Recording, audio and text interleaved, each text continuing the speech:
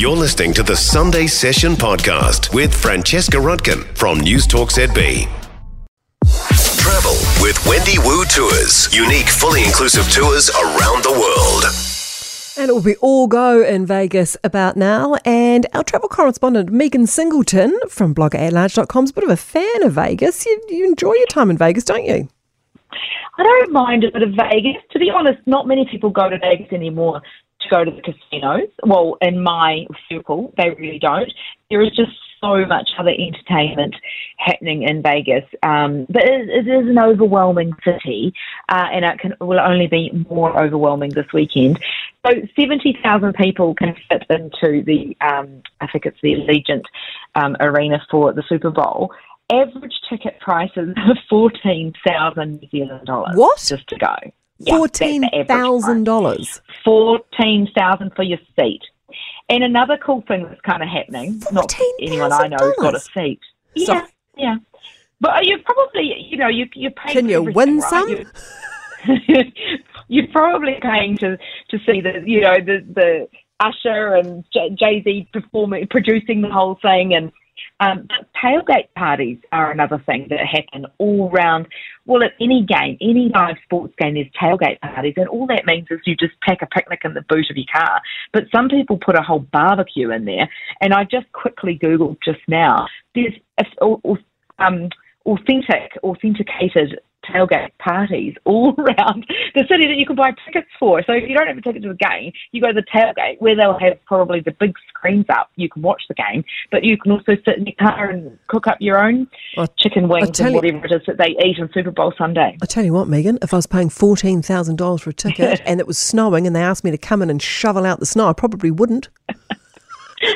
Well, I don't think it's snowing in Vegas, but I know, but the past games they've been saying to people, "Can you come and help us get rid of the snow?" I've been like, well, probably not quite not so before. keen. Yeah, no, you can get the people that haven't paid anything for that. Yeah, but Vegas does feel like it's changing. We know it to be the entertainment centre for concerts and things, but we've had Formula One, we've got the Super Bowl. It just feels like it's broadening what it offers. Well, you too, the big fair that everyone's talking about. Yes. When I was last there, they were just putting the finishing touches on that, and it's just an amazing big arena inside like this spherical dome.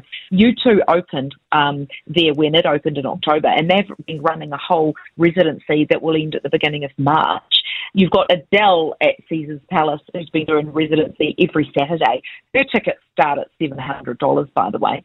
But this weekend, Christina Aguilera is there, Ludacris, 50 Cent, Kelly Clarkson. They're all doing their different shows in different, but they're not all one act. They are just on all the time. And of course, so is Donny Osmond and Barry Manilow. Let's not forget them doing their residencies all the time in Vegas too.